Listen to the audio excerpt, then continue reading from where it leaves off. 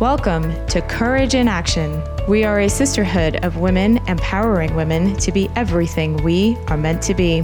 I'm your host, Niluka Kotagara, and it is my privilege to join your life journey as we connect with some extraordinary, triumphant, and beautifully imperfect women through this podcast. Together, we hope to inspire you to take action towards your life goals, one courageous step at a time.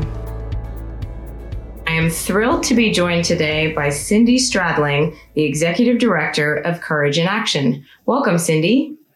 Well, thank you, Niluka. I'm delighted to be here. So, Cindy, since this is our first podcast, I was wondering if you could tell our listeners a little bit about yourself and about Courage in Action, the organization. Oh, absolutely. Delighted. Actually, Courage in Action is our new name. We originally started as Women Moving Forward 8 years ago, and we've been running the conference only in Toronto until 2018 when two things happened. We had to change our name because of a trademark issue, and then we were awarded $50,000 by TD, and it was super exciting, but what it did was enable us to expand. So this year we're very proud to say we're going to be doing 4 conferences, one in Toronto, one in Ottawa, one in Halifax and St. John, and we've set a goal to be 1,000 women strong by 2025, and based on what I'm talking to different people in different provinces, there is definitely a need for us supporting women in the way that we do. Not just with the conference, but with things like this podcast. We're going to be doing webinars, mentor groups, and we don't know where that's going to go from there. But we want to be the hub or the go-to place for women when they need support. That's amazing. And the conferences and events you're talking about, what kind of themes or activities can attendees expect when they attend the conferences? Well, they're very interactive. All of our speakers are professional speakers, and most of our keynote speakers are very renowned. Like this year we had Samra Zafar, who's written a book called A Good Wife.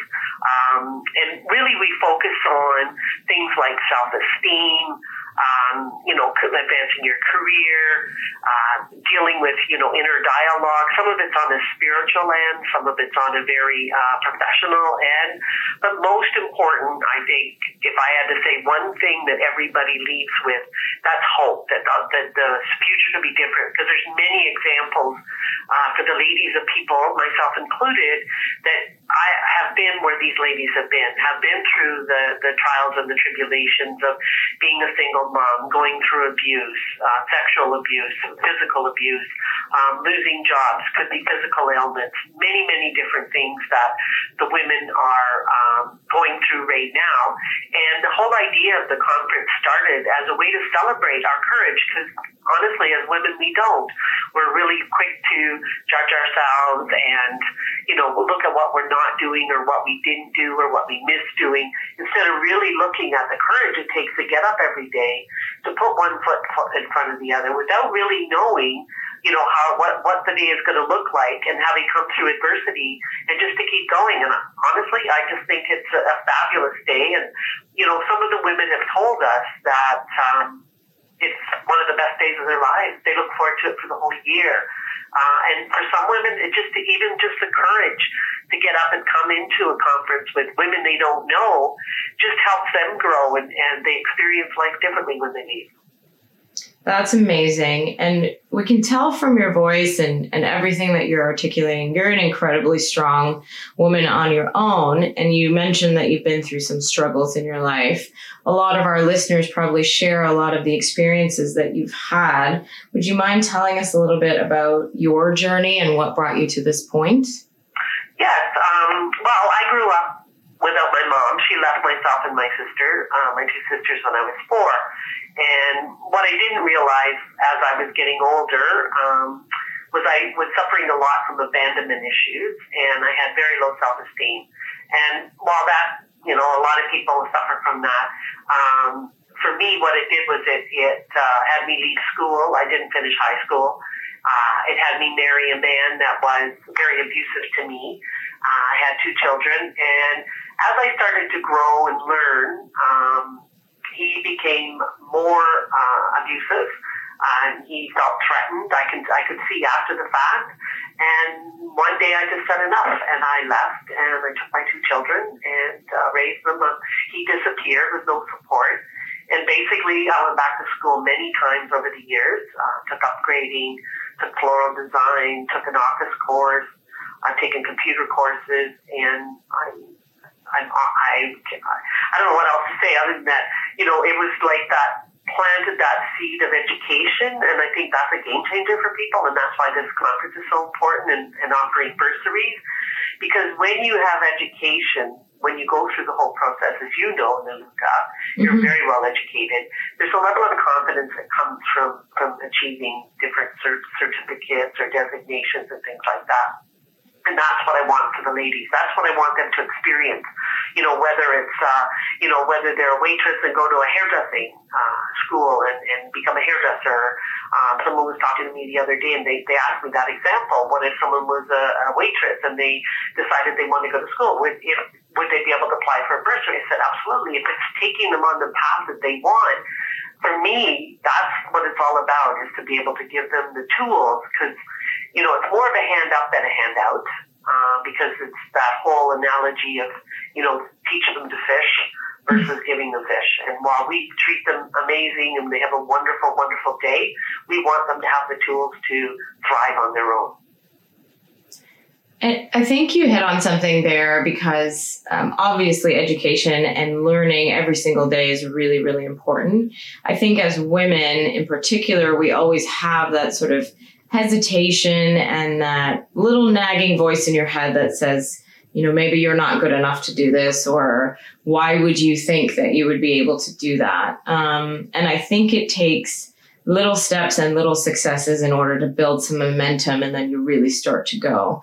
So in your life, was there a moment, or was there a thought that really triggered you to take that first really courageous step? And it could be very small, but it's the one that takes the most courage and the one that makes the most difference. Do you remember what that was for you?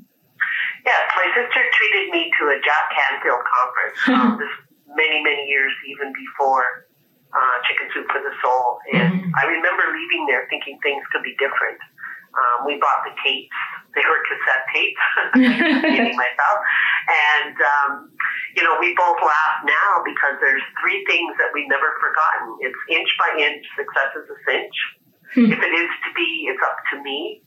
And the universe rewards action. And those are the 3 things that stuck with us over then. This is going back like in the 70s when we took this. But I actually got to see that we couldn't necessarily always choose what happened to us, but we could totally choose how we were going to deal with it and how we would engage in life.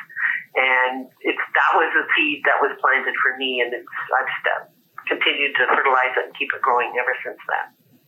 What encourages you to keep paying it forward like that? Like, you've started this whole organization, you're doing all these wonderful things, and what motivates you to keep doing that? You haven't been to the conference, but when you go, you'll see what I'm talking about. To see these women lit up for the first time, and some of them for the first time in their life, that they've actually see examples of women that have come through difficult circumstances, that have gone forward and made a success out of their lives. And for some reason, organically, we attract those kind of speakers. People will come, and people that I would never in a million years would have thought come up to me and they say, yeah, that happened to me. I was sexually abused when I was a child, or I was bullied when I was in school. And it isn't something that people normally talk about. But we create such a safe space for everybody there. There's no social media. Everybody's by invitation. They come through agencies. They're the right people in the room. And they open up. They see firsthand that they can do it too. So they leave with hope.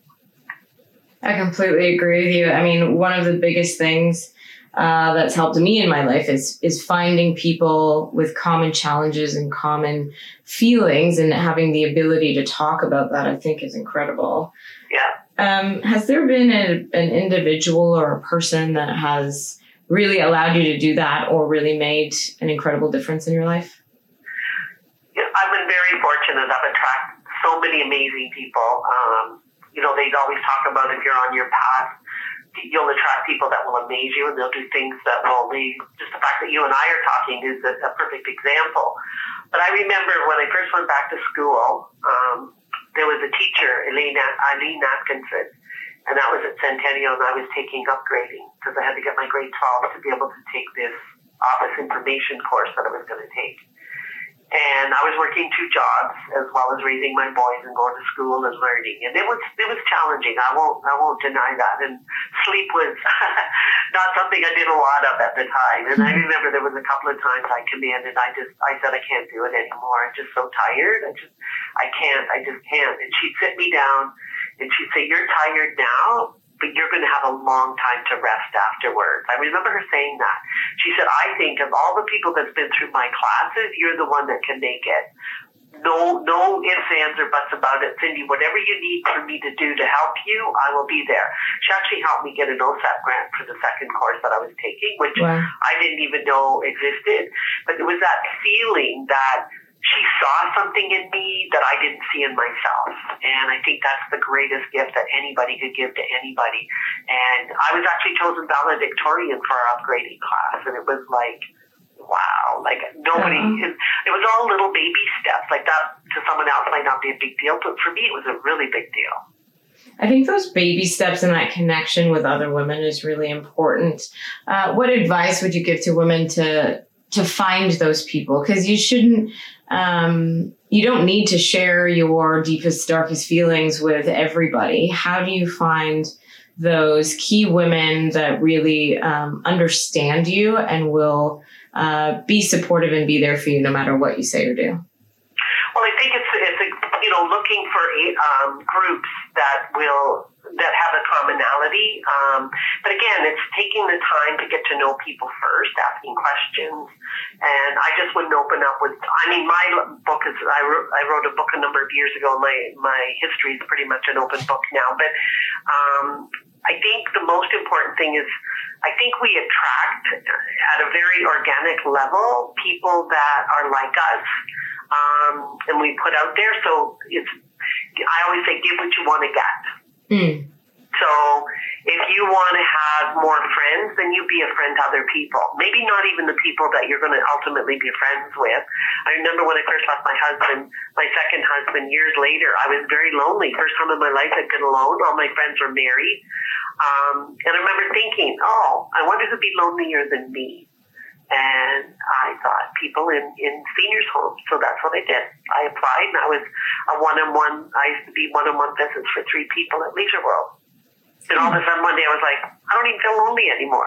Because I stopped focusing on what was missing for me and what I could give to other people.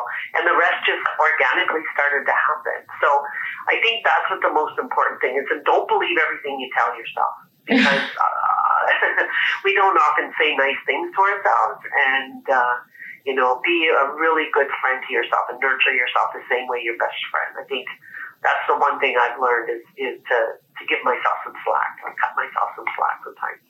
Yeah, absolutely. And I think people talk often about speaking to yourself as you would one of your best friends. Would you ever say that to one of your best friends?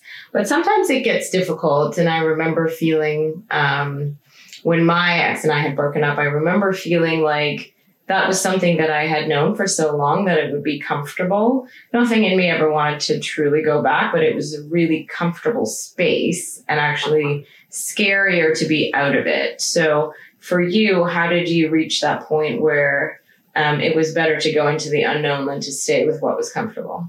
Well, with the children, he was very abusive, and he started drinking very, very heavily. That I had to get neighbors to help me put him to bed and wake him up in the morning. And he wouldn't let me work. He didn't want me to work.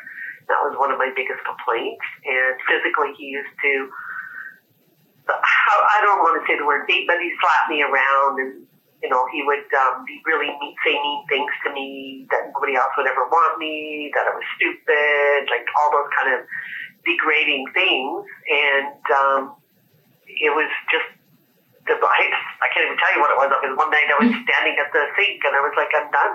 Yeah. I can't do this anymore. I stayed with my girlfriend and slept on a chaise lounge mattress for about a year and a half. So I got a full-time job and went back to school and all that kind of stuff. But that was freedom to me. That was like, there was a level of peace. I was scared, believe me. I had 2 boys to look after, but I think that's the story that I hear from a lot of the women, is they reach like this threshold that basically enough is enough, and they move forward, even though it's scary. In fact, there's been a few of them that have contacted me, or friends have contacted me. We've helped get them into shelters and stuff like that, help them set them up so they can leave it with a certain amount of safety, because the last thing in the world you want is someone who's very, very violent, to know that you're going to leave. My ex-husband knew I was going to leave, but he didn't think I'd make it. So he was like, go on, get out of here. You'll never make it on your own anyway. So it made my life easier. Proved him wrong also. Yeah. I think it's interesting that we've been talking about not always listening to your self-talk. And there's a difference between your self-talk versus that inner voice. Because I remember very clearly that inner voice telling me when I was done, and trying to, the little whispers. I think Oprah says you'll hear whispers from life, and then eventually it gets louder and louder. So how would you distinguish between the difference between that self-talk and that inner voice that you should always listen to? It's a feeling. It's not even a voice as much. In my experience, it's been intuitively, we know it's time. It's like you can talk, because you are not your little voice, right? It's something separate from you. And I think the thing for me was it was a feeling. I can't even explain it other than that it was like an insight, if you will, where I really knew I had to go. Like there was no other choice for me. And it wasn't even words per se. To me, it was more of a feeling.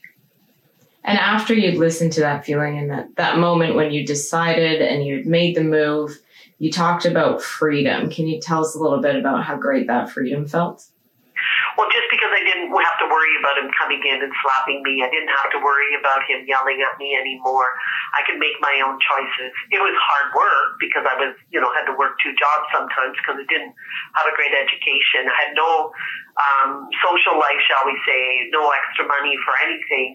But there was a level of I always jokingly say I put on my big girl pants. And that's basically what I did. I was like, I got my big girl pants on now, and look out, world, here I come, kind of thing. Absolutely. And, yeah. And then each time you accomplished something, or each time, you went to school and you finished it, you graduated, you're valedictorian, every little accomplishment or big accomplishment, can you describe how that kind of snowballs into a momentum? Well, for me, I was no longer afraid to apply for courses. I was no longer afraid to go to school. I was no longer afraid to go to workshops. And because in my head, because I only had grade 8 education, I would never be able to work in corporate. I would never be able to, I would always be with these, lowlier sort of manual labor kind of jobs and that. And over time, it was, I remember doing sales training for CIBC all across Canada a couple of years, about 4 or 5 years ago. And I remember thinking one day when I was getting on the elevator, I was thinking, wow, that feeling of not being able to work in corporate is so far behind me. But it's a slow process. It wasn't like one day I woke up and I was like, oh, I'm really smart or I'm whatever. I just worked really hard. Mm-hmm. To me, that's what it is. And I got a passion for helping women, like just to see the women, like the hug that they give to me, and they are so grateful.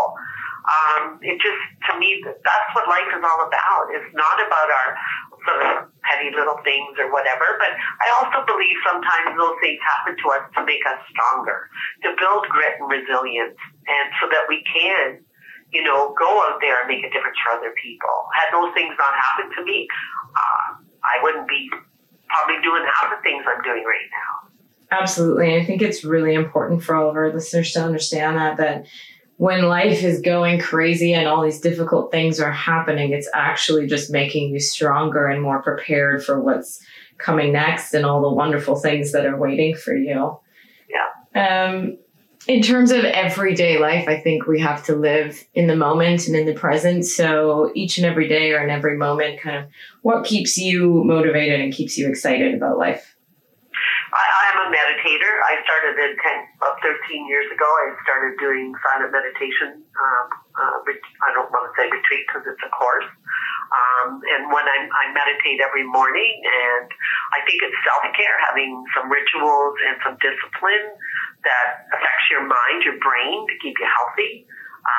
Because the days I don't do it, I get tired easy, I can be irritable. But I would say 85 to 90% of the time, I do my meditation, my workout, I read before I get up really early in the morning. So I think having I'm not saying that would be for everybody, but have those rituals that work for you. And I read recently where it said something about even just making your bed in the morning first thing. Mm-hmm. I've heard that too. Can really set you up for a more successful day. Yeah, absolutely. It's a routine in the morning that allows you to have your mind organized almost for your day. But I think meditation is a great analogy for taking the little steps that you need to, because when you first start meditating, you have to do it for a really short time, and your mind can only concentrate for a really, really short time, maybe a minute, maybe 2 minutes, and then it starts to build. And I think that's very indicative of the steps that you have to take in life in order to be courageous and accomplished like you are. Yeah. Thank you. Is there any sort of final thoughts or any key learnings that you would want to pass along to all of our listeners as we begin this series and this podcast adventure together? You know, one of the things that I always say is be all in. And, you know, being the 100% into whatever you're doing. Even if you start out and sort of, not really, just be, because how you do anything is how you do everything. And if you're going to give it all you've got in everything that you do, life will just be different for you. Instead of being resentful or, you know, there are things we have to do all the time, whether we like them or not. But if you take an attitude of being all in, doing your very best, I believe it'll show up differently. I truly believe that. I absolutely love that. How you do anything is how you do everything. And I have to thank you, Cindy, for doing this podcast with us and doing it brilliantly. This is our very first one. So we wanted to introduce the concept of Courage in Action and what we're about. And I hope that you have enjoyed it as much as I have. Great. Thank you so much, Naluka. Thank you, Cindy.